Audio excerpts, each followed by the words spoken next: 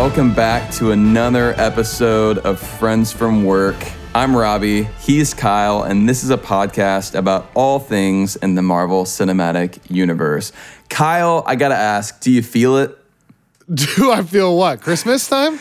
The Christmas spirit, Kyle. I do. Do you feel it? I do. This is the closest that we will ever get to a holiday rewatch experience. No doubt. And I gotta say, I love it. Yes, no doubt. You know, Marvel doesn't give us a lot of Christmas movies, but this is, you know, most of the movie is spent either in Miami or California, so it doesn't quite feel as Christmassy, but I will be in Michigan soon, and that will feel like a winter wonderland. So that will help me a little I bit actually, more.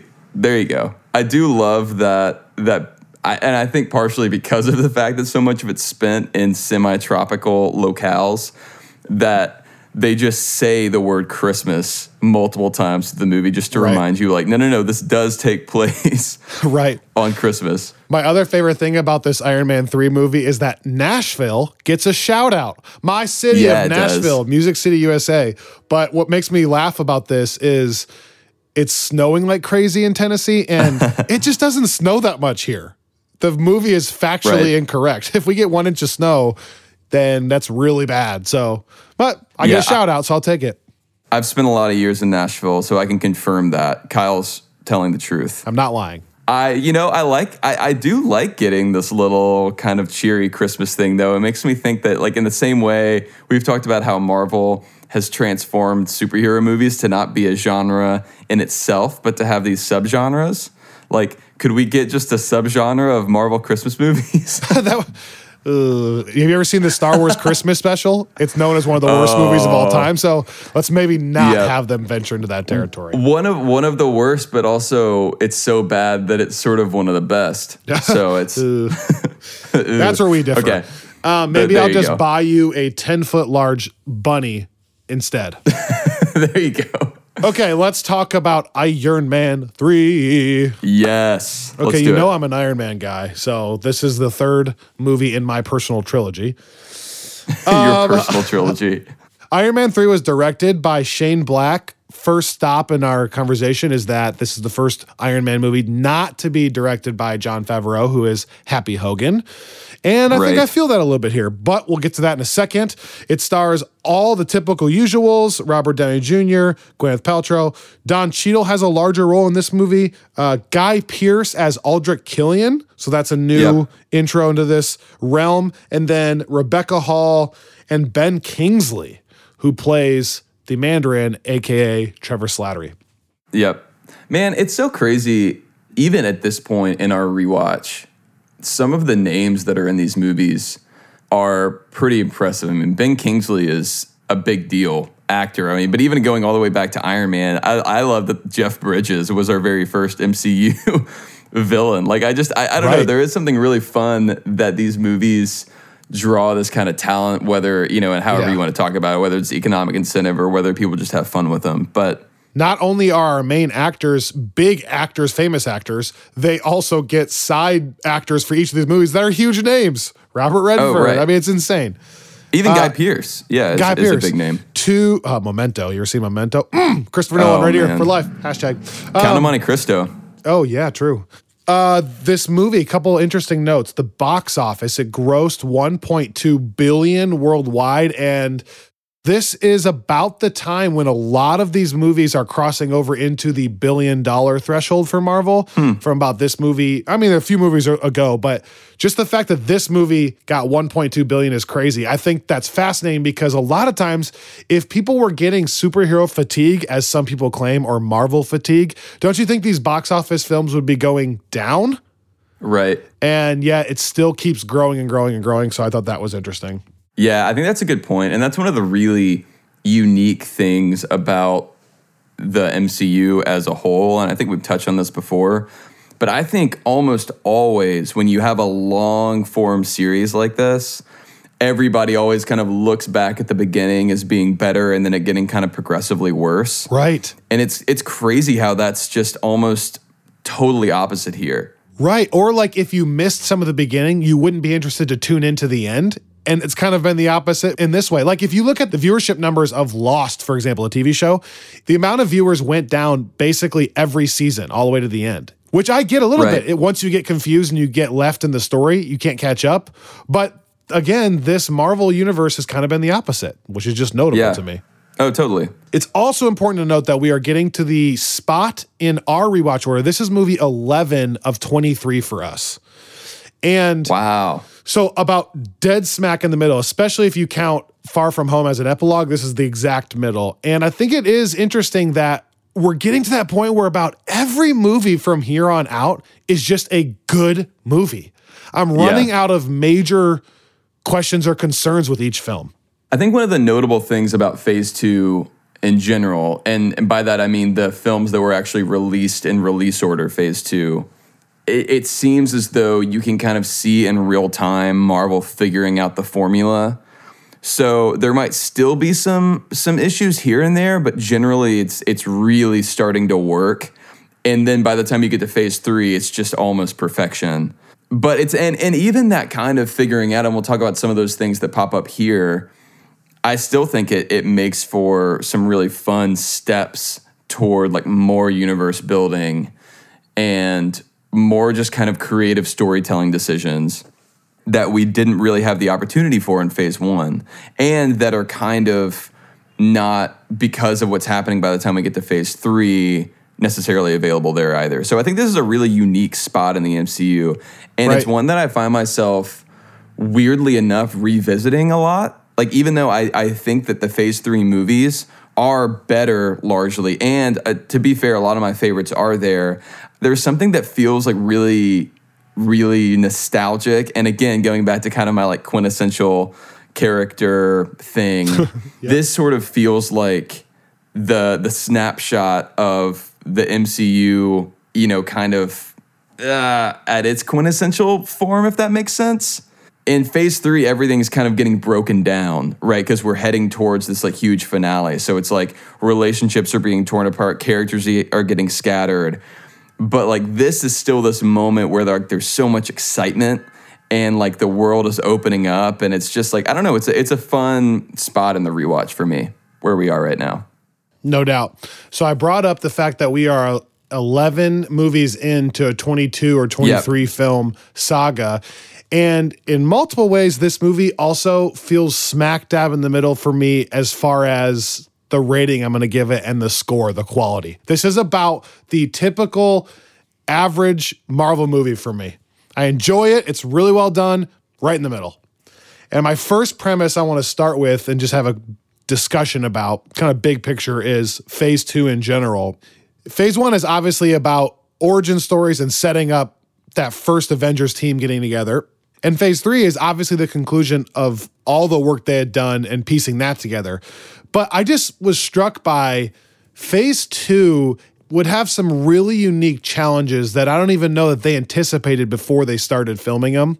Right. One, it's a really interesting phase where you have to make these stories that the circumstances and the stakes feel real, they feel dire, but you can't kill a lot of Avengers here because you know you're having to do work for Phase 3. That middle ground is a really interesting challenge they would have had to hurdle before they started making these movies. Well, and I think even more than that, the question that I remember in real time a lot of people were asking was, well, if you're going to have the stakes be high enough for the movie to kind of be ramped up from the prior entries in the trilogy, in the case of Iron Man, or just prior entries in the case of Captain America and Thor, how are you going to ramp those stakes up without creating an event that's so cataclysmic that it would obviously require the Avengers to come together again? So I talked about this in the Thor Dark World episode, but there are 3 films in my mind, okay, where I sometimes just scream, call the other Avengers, please. You have already convinced me they are in the same universe. Excellent. I love that. But now you have to honor that and give me some reason. Give me a little line. Give me a cameo. Give me something to show me why can they not be there. Now, we talked about this in the Thor Dark World episode. It's way worse than Thor Dark World. It's about as bad as it gets, where they are literally in London planning a meeting trying to prevent the entire universe from going into complete darkness. And I feel like that'd be a good time to maybe call Captain America or Iron Man or Bruce Banner. Maybe just, it's so the stakes are even higher than the Battle of New York. No, they're higher than even in Avengers Endgame. It's arguably the highest stakes that we've ever had in the MCU, and it's just Thor, Dr. Selvig, Jane, and Darcy.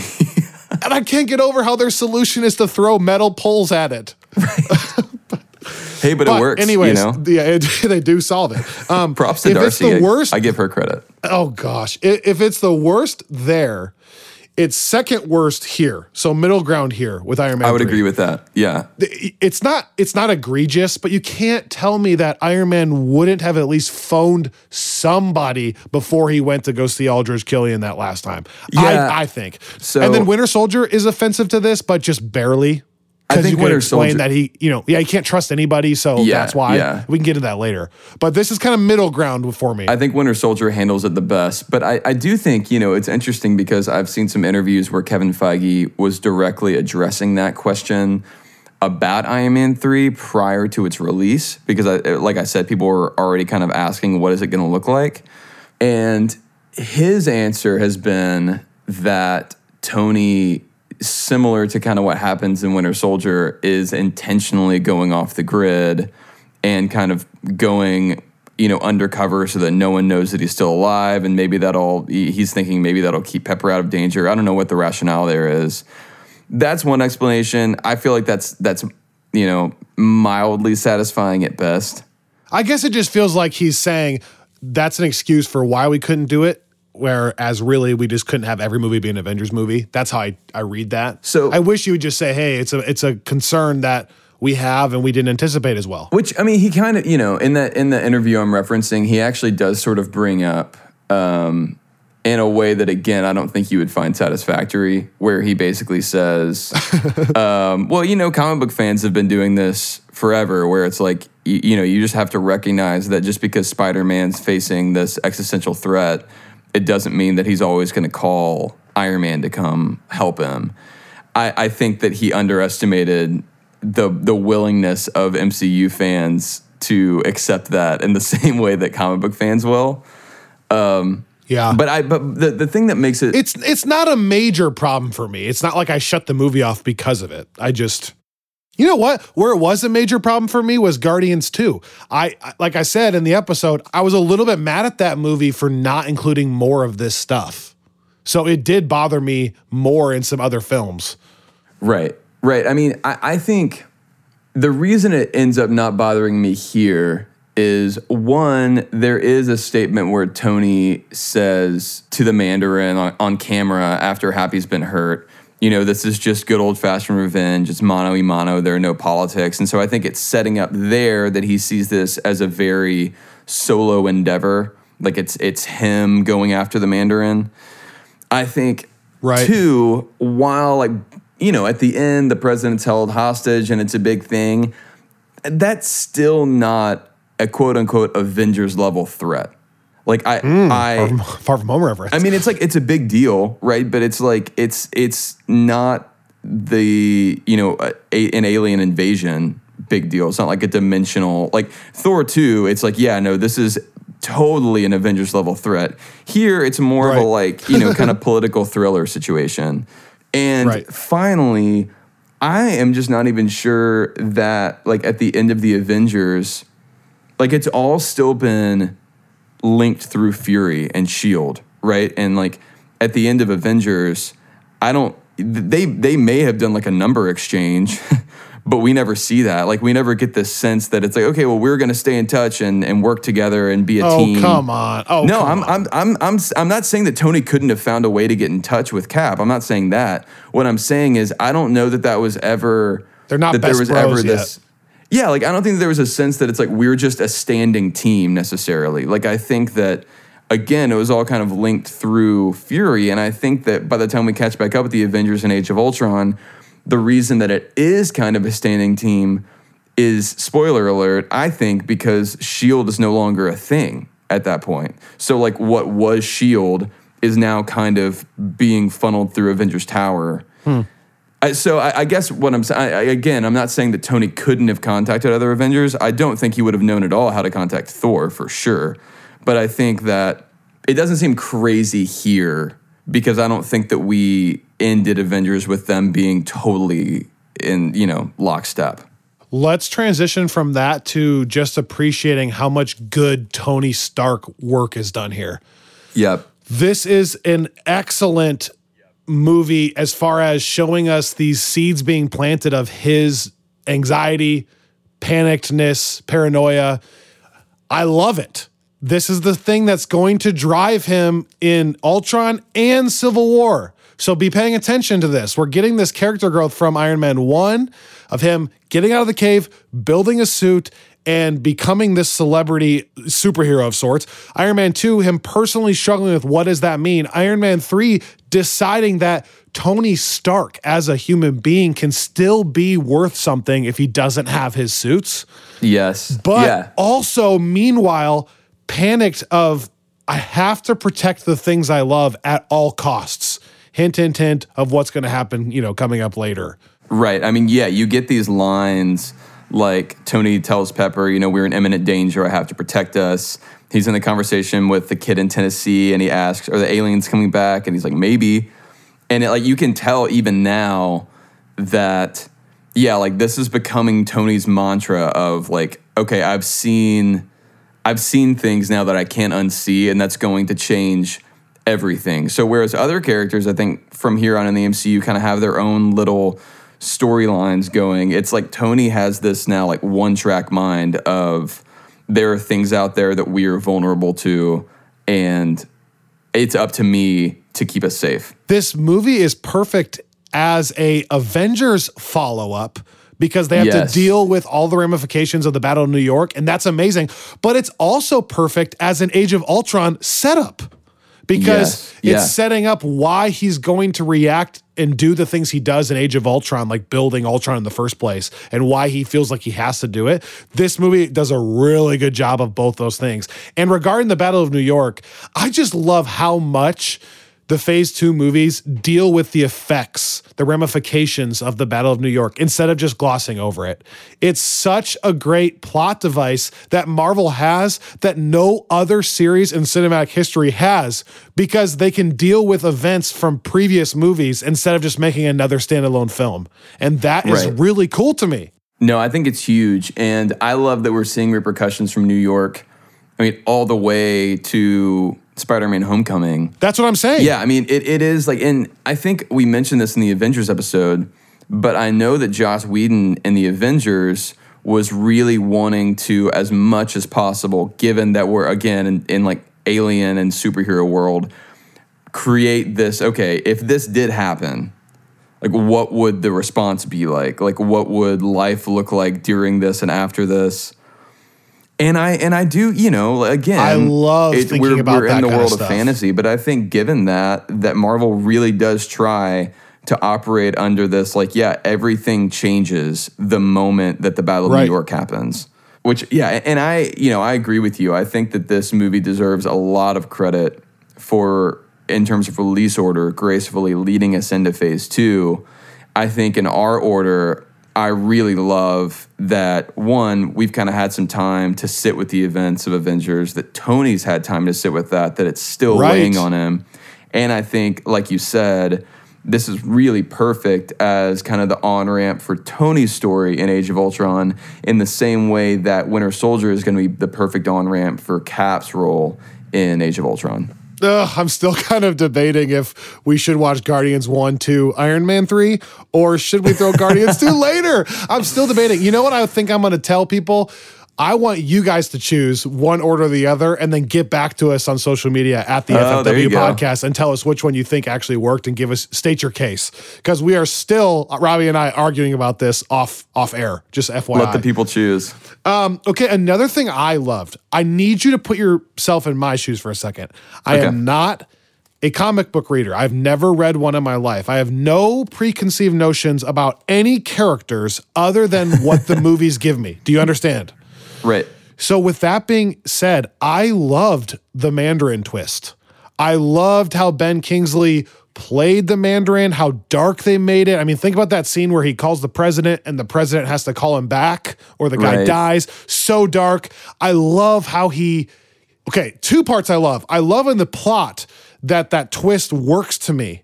Again, remember that behind the scenes, Thanos is our big villain. He's coming. Right. So we don't need a villain that's trying to be bigger than that. He's out there. So I love the idea of making this more of a political villain, and twisting the Mandarin story thing worked for me. Yeah. But also, I have to praise Ben Kingsley's performance. That was my second part of that, because he does such an amazing job playing the dark Mandarin, and then such a funny job with Trevor Slattery. It's really good.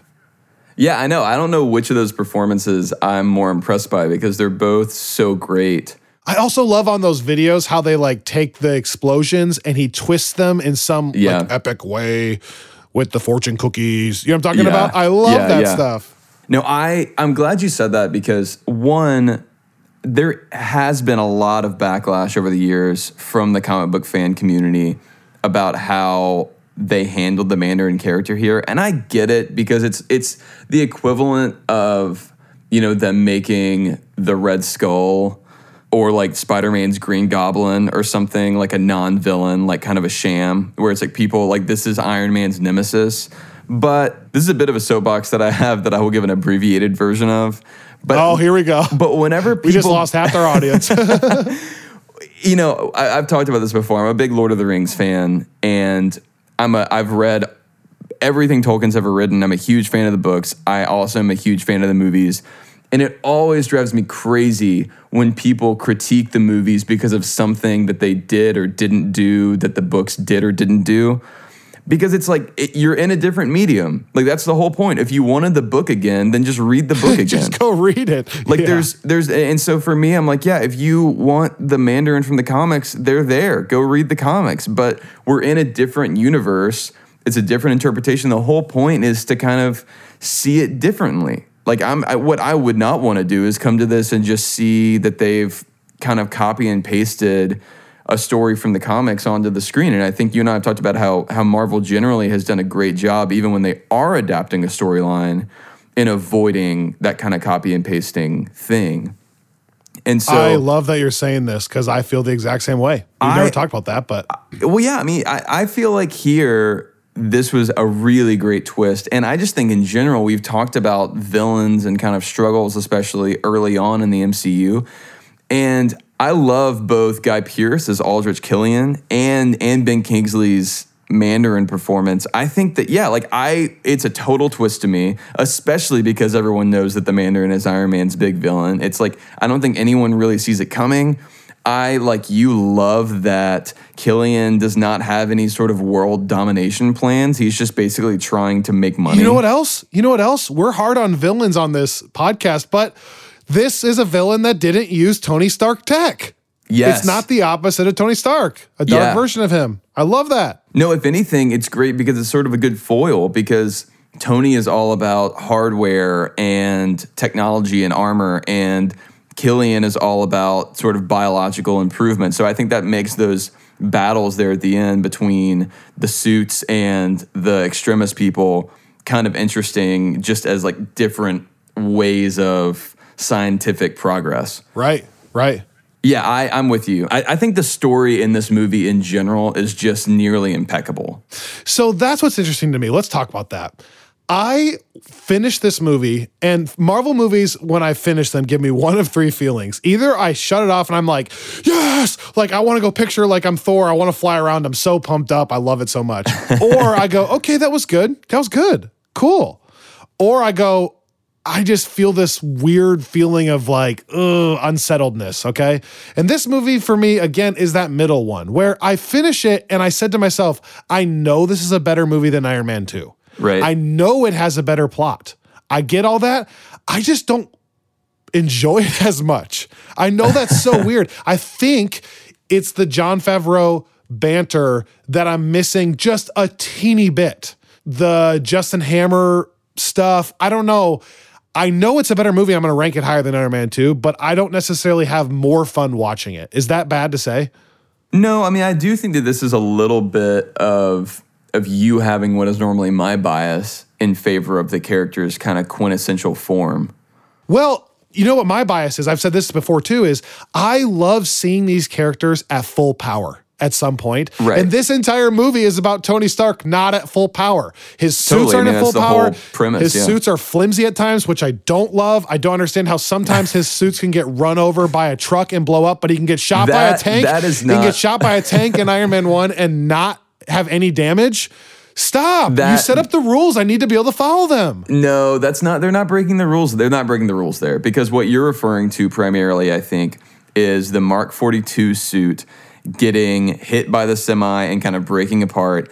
But I think that is unique to the Mark 42 suit, because we see that is Tony, he's had all these different suits, and that's one that he's put together. Yeah, that is supposed to be, easy to assemble and disassemble because it comes in pieces. So I think it totally makes sense that, unlike the other Iron Man suits that take all of this crazy work to screw in that you've seen like in the first and second Iron Man and the Avengers, this one comes in these different pieces. So I think it makes sense that it would break apart. Okay. Well, they make it really flimsy, but I hear what you're saying. I hear you. I want to point out one action scene I loved. The flying barrel of monkeys scene is so much fun to me. Oh, yeah. Well, and I think it's cool because a lot of the action scenes we've gotten with Iron Man in a suit are obviously like war-related, violent, shooting his blaster, etc. It's kind of fun to have an action sequence like this that's totally different. He has to grab everybody, but he can't carry them all, so electrify the hand thing. It's just a really fun scene. Yeah, and it's funny. This is maybe like my dumb moment after watching this movie however many times. I had actually never noticed that he's doing that like electrify their hands so they have to stay closed thing. However the science of that works. Yeah, I don't know the science of that, but but I do think it's kind of cool because I had always just thought, like everyone's just holding on really tight, but the little like burst of energy that you see every time someone latches on, I think was kind of a cool touch. Hey guys, don't make fun of my friend Robbie for missing that the first time, okay? Please. Hey, thanks. Okay, another thing that I love about this movie is there are some really funny parts. Trevor Slattery has some incredible lines like, okay, my wife and I, Robbie, still quote this in our daily lives. But when he goes, well, I panicked, but then I handled it. Yes, I love that. So we say that all the time, yes. I actually think, you talk about losing some of the Jon Favreau chemistry, and that's something that I think I was looking for in this movie. And I do think it feels somewhat different, as it should. But yeah, maybe it's just a different feel, not worse, right, but different. Right. And maybe this is because RDJ has worked with Shane Black before on Kiss Kiss Bang Bang, and it's like they kind of have a fun dynamic. But I would say, and I think I've actually, this was sort of how critics responded to this movie. However you feel about it on any other level, I think that this is the most fun that I see Robert Downey Jr. ever have with the Tony Stark role. I'm not saying this is my favorite version of Tony Stark necessarily, but in terms of just the most fun, like I think he's just really playing with it. And it's like, I think this is some of the funniest Tony stuff that we get. Like the moments with the kid where he's like, my dad left to go get some scratch offs. I guess he won because that was 6 years ago. And Tony's just like, which happens, dads leave. Right. Or how about when he's like, are you just going to leave me in the cold just like my dad? Yep. And just drives away. Yeah. And he's like, but I'm cold. And he's like, I can tell. Because you know how I can tell? Because we're connected. Yes, dude, that's good. How about Gary, by the way? One of the best scenes. Yes. Gary, the news guy. That whole bit is so funny to me. I've patterned my whole look on you. I don't know if you can tell. I mean, I did it off a painting, so it wasn't. I love it. No, I did it off a doll that I made. I did it off a doll that I made. Yes, that's amazing. He grabs him and says, and Tony needs Gary. And then he fills in, and Gary needs Tony. Get upstairs. You know what I'm talking about? He's like trying to fill it out. Yes. I think I'm not just going to name off all these, but the other one that I think is just like, I just think this movie is so funny. And one of them is he and Rhodey are there on like the oil rig, and Tony jumps up real fast to look out. Yeah. And Rhodey's like, what'd you see? And he's like, too fast. Nothing. Yeah. Speaking of Robert Downey Jr. just having fun, one of my favorite lines is when the crazy girl that's got Extremis and she's on fire and she says, oh, cheap trick and a cheesy one-liner. Is that all you got? And he goes, sweetheart, that could be my autobiography. Yes, you're like naming all the lines that I've written down. On a more serious note, I also really love what this movie does emotionally. Like, I know that it is pretty playful, and we might talk about that in a second, and generally lighthearted. But one, you have what I think is a really cool portrayal of Tony's anxiety and kind of his attempt to deal with what's, like verging on PTSD. How cool is that for a superhero movie to deal with that subject matter? I just think that's neat in general. I think it's really cool. I mean, it's definitely not something that we've gotten before, really. No. I also really love what this movie does for Tony and Pepper's relationship. I think that we've seen a lot of growth in terms of the way Tony they interact Pepper. here. Yeah, well, and to your Pepperoni earlier point, for life. To your earlier point, Have you ever heard that? I've seen you tweet that before, and I remember being like, wow. That's their celebrity name, Pepperoni. Keep Pepperoni.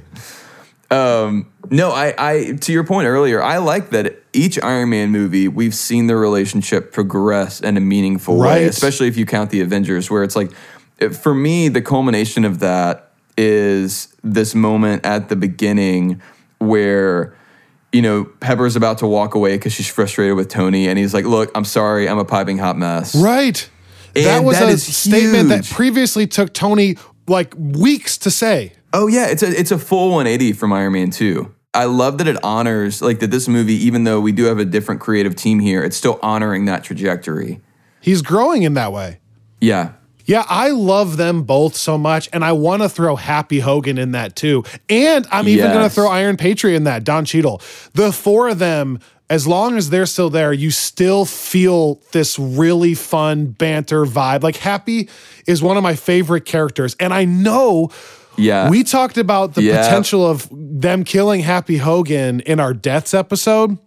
And after a rewatch of Iron Man 3, I can't believe I'm saying this, I'm very grateful they didn't. Because he is a perfect bridge between Iron Man and Pepper, Iron Man and Spider-Man going forward. Yeah. And I do think that his character in general is going to provide very important plot points, very core emotional points going forward that I'm glad we didn't lose. As I was watching it, I know that we've said like this was an opportunity for a meaningful death, but I actually think that his injury was still pretty emotional. Like, I think that the way that Tony responds to it feels really appropriate. It does feel like really dark, and it feels like something that he's probably feeling responsible for. I don't know. I felt like it was a totally sufficient motive to kind of like move the rest of the movie. Did you catch at the very end when they're watching Downton Abbey and he checks the nurse if she's wearing a badge? Yes. Yes. I love his badge bit. Like, hey guy. And he points at his chest. Hey guy, badge please. I love that so much. The forehead of security. I think one of the scenes that I hadn't noticed as much until this last time was the scene where Tony's in the hospital room with him right after the attack. And he makes that comment. He's like, make sure everyone in here has their badge on. He really cares about that. And it's like, it's this really sort of intense, sweet moment because you don't know at that point if Happy's going to make it. And the reason I think this all works is because Tony is in such a fragile state in this movie, especially the first chunk of this movie, that that even just Happy being injured in this way has got, I think his injury is enough to drive Tony because he's already paranoid about protecting the people he loves. Exactly. So it didn't have to be a death. It could be a serious injury just to kind of poke the bear a little bit. And there is a part of me that, as you're saying that, it again makes me feel more okay with the fact that Tony never calls in any other backup in this movie. Because it feels, again, to me that Tony's like, all right, this is on me to do. Yeah. Like, it's not just that it's a personal attack. It's that, like, there's another, maybe Tony doesn't want to draw anybody else into the crossfire at this point. Like maybe he's like, I'm the one that's personally going to handle this. Because Rhodey only ends up being there because Rhodey just happens to be at the compound. It's not like he even calls Rhodey in for help. So speaking of appropriate reactions to injuries, I think that the greatest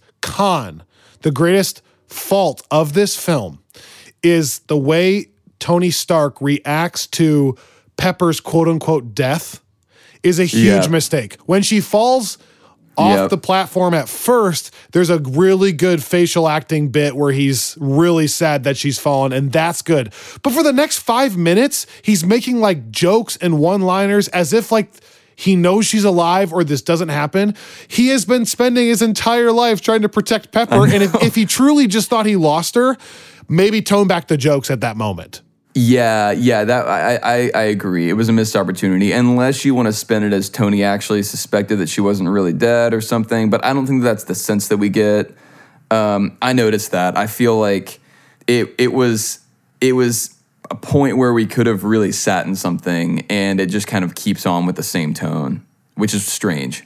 But I will say honestly, other than the potential, phase 2 Where Are the Other Avengers question, that was literally the only what doesn't work that I noted, Kyle, which is crazy. Because I don't, we're going to look at my ranking here. It's not that I have this movie ranked exceptionally high, but I'm like you. Really pretty good. Yeah, like I just can't really find much wrong with it. And I really had a blast watching this movie. Like I really loved it. And I was just like, I don't really see any issue with it beyond the Pepper thing. That's kind of my premise, is that it doesn't do a ton outstandingly well. There's not a lot about it where you'd be like, that is the movie, go check out Iron Man 3. But it doesn't do a lot really poorly either. It's just pretty good.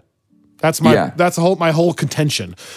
I also found it amazing that you get to see that glimpse of Yinsen at the science conference in the past. You know I love Yinsen. Yeah, you do. He's no Coulson for you, but he's fine. He's no Coulson, but who is, right? But on a serious note, I think it's just that I love the more and more you can tie these things together, the better it is for me. That's as lame as that sounds. If it's one little Yinsen, shout out, then it makes me happier. So well, and that kind of goes to something that I was thinking with this movie. At some point, we'll have to have another conversation about these character trilogies, like these solo movie arcs, and kind of how they work apart from the larger MCU. But I do like that in some ways this movie was really trying to, like, even though it does kind of do some Age of Ultron work, was really trying to tie up this individual journey of Iron Man as much as possible. And so I think that it is kind of nice that there's a callback to Yinsen, that we see sort of pre-Afghanistan Iron Man, and even the way that in the end credits it's sort of a retrospect on all of the movies. I think it's just, it makes it feel, again, this movie has a place within everything, but I like that it feels a little bit like its own thing. Yeah, it just hit me that this is kind of the end of Iron Man's trilogy already in 2013. Yeah, it's crazy. That's the last time we'll see a solo Iron Man movie. That's wild. It's interesting, if you were to just view these three movies as an isolated trilogy, I would say, man, they're fun, man, they're good, but the consequences weren't quite steep enough with something like Happy Hogan not dying. Right. But when you view it in the context of the entire MCU, it's pretty close to perfect in that way, because we're going to get the consequences later, so I don't need them in this film in particular. Right. But yeah, I guess I'm right now realizing this is the end of the trilogy, and that's unique to me. Wow. Well, I think what this trilogy has going for it in some ways that later trilogies didn't, and you could either look at this as a positive or a negative. Like, I think the further we go, the more integrated everything gets into the overall Infinity Saga, which I know you and I both like.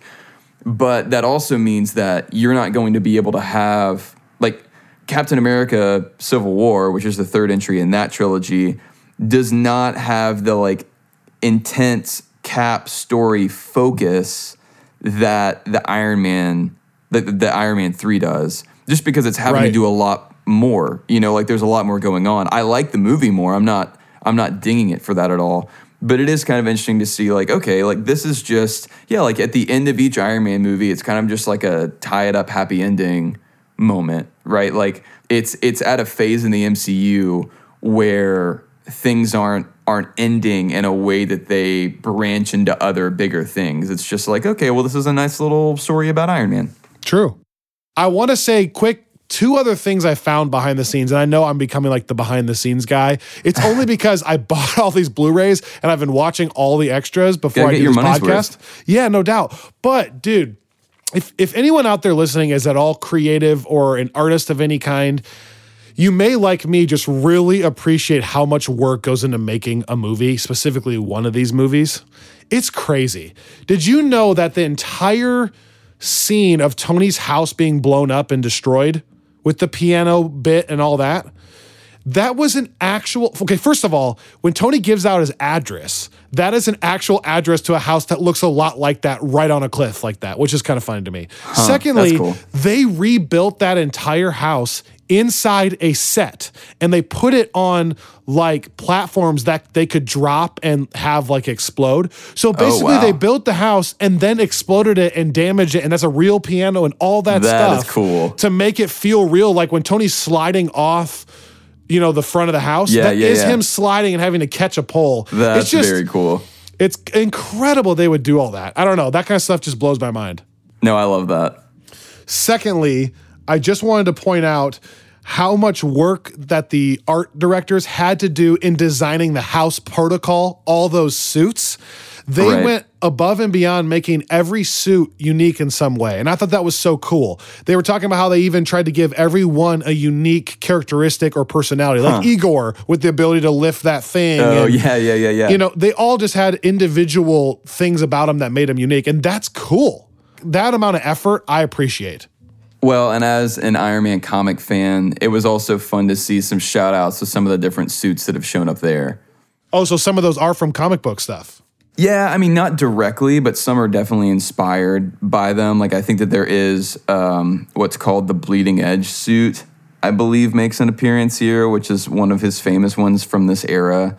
But that's one thing that's done really well without being too ostentatious throughout the MCU, is there these little shout outs to different Iron Man looks. Like in Spider-Man Homecoming, we'll talk about this, but that version of Spider-Man is rooted in a specific Spider-Man series. And the version of the Iron Man suit that Tony wears is the version that Tony wears in that Spider-Man series. Which I think is really fun whenever they give those little shout outs to people like me that are nerdy enough to notice. I do love that. Okay.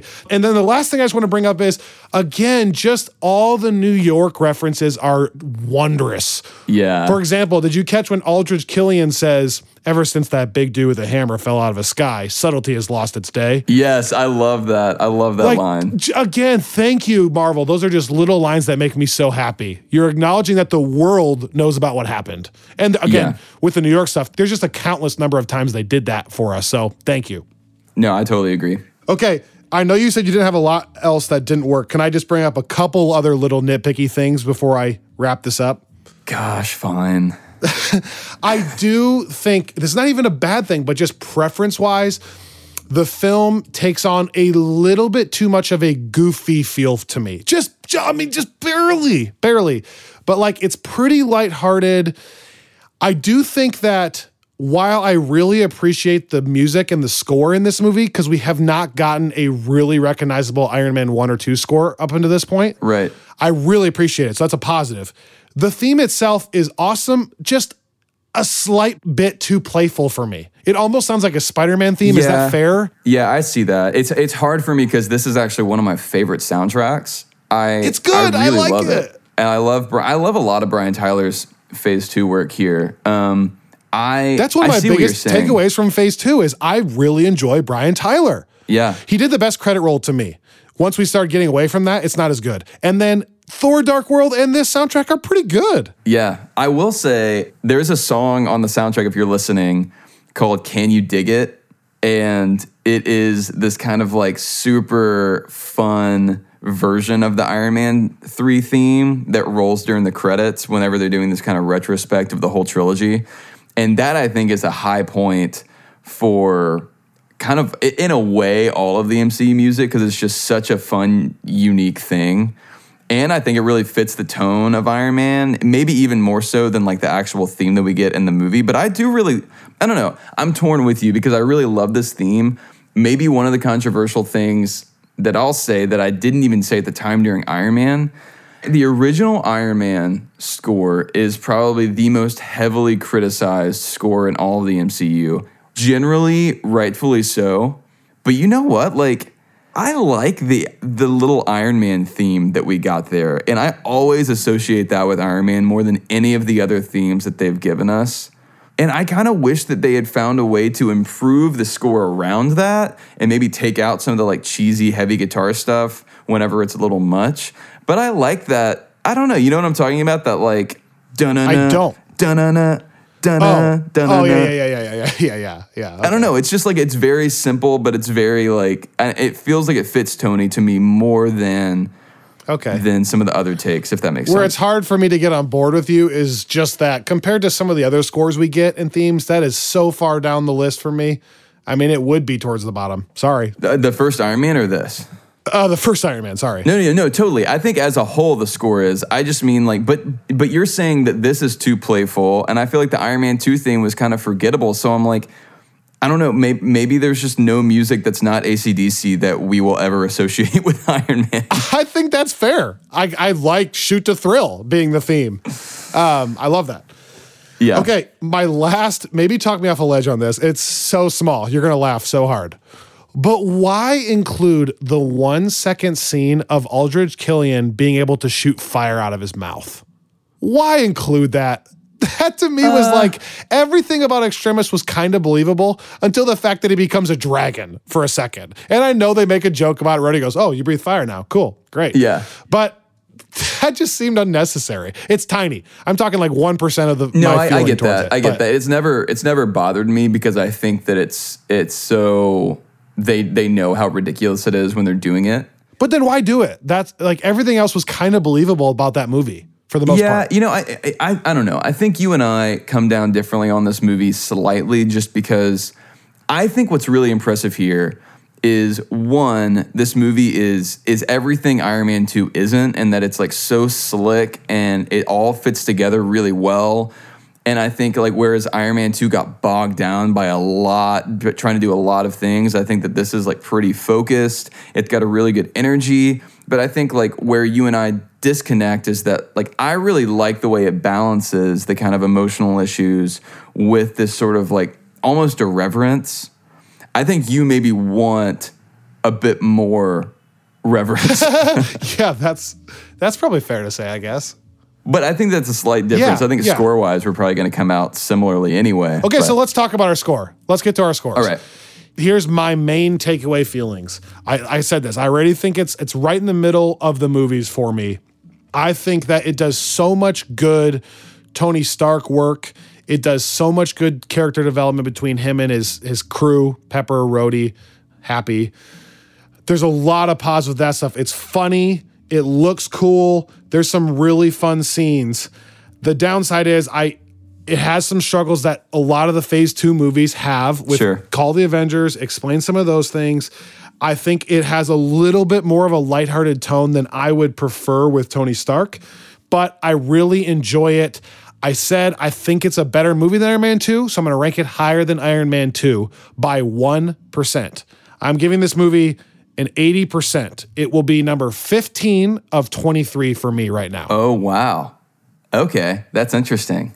Let's hear yours. So I obviously agree that I think this movie is really fun. I love what this movie is as a follow-up to the Avengers in the same way that I love what Spider-Man Far From Home is as a follow-up to Endgame. And then I think it just does a great job of figuring out, okay, like where do we go from this movie that seems to be like sort of the peak that we can reach? Like how do we keep going? And I think it navigates that well. And I think that shouldn't be overlooked, right? Because I agree. I think there was a world in which, you know, especially looking at release order, like there's a world in which there was so much pressure building up to Phase 2 after the success of the Avengers. Right. That it was just a horrible catastrophe. Like, and I'm always struck by this. I mean, I said the same thing when we reached the Avengers movies. Like, there are all these moments in the MCU where I'm like, oh, that's a big swing, and it works, and it just keeps working, and it's like, I just want to, obviously I'm a fanboy, but I again want to applaud the folks at Marvel for, even if they don't do it perfectly, for navigating this in a way that really does work. Yep. More often than not. So here's what's interesting, Kyle. The score that I gave this movie is a good bit higher than yours. So you have it at an 80. I have this movie at an 88. Oh, gosh. But as I think we've discussed before, your scores are just higher in general. My scores are just higher. Yeah, just higher. My scores are just higher. Because are you 15? So mine is number 14. Okay. You're barely higher. But that's, I mean, there is a big drop for me, but it's like, again, I'm looking at my top 10, top 11 here, and they're all in the 90s. You know, so it's like, yeah, it's once I get below that, there's a bit of a drop off. But I do think that this is a really, especially I moved it up some. I had it originally at an 85. But again, like, as I'm watching this, I'm like, I just don't have, I had a blast watching it. And I just couldn't really think of much to dock against it. And so really the only way it's even where it is because there are things that other movies that are ranked higher do better than this one. But that's not really a fault of this movie. No, that's a perfect description of the difference between you and I, though, is that I would not say I had a blast watching it. I really enjoyed it, but I would never have described it that way. That's okay. But there you go. We're only 14 and 15 apart, so we have the almost identical ranges for this film.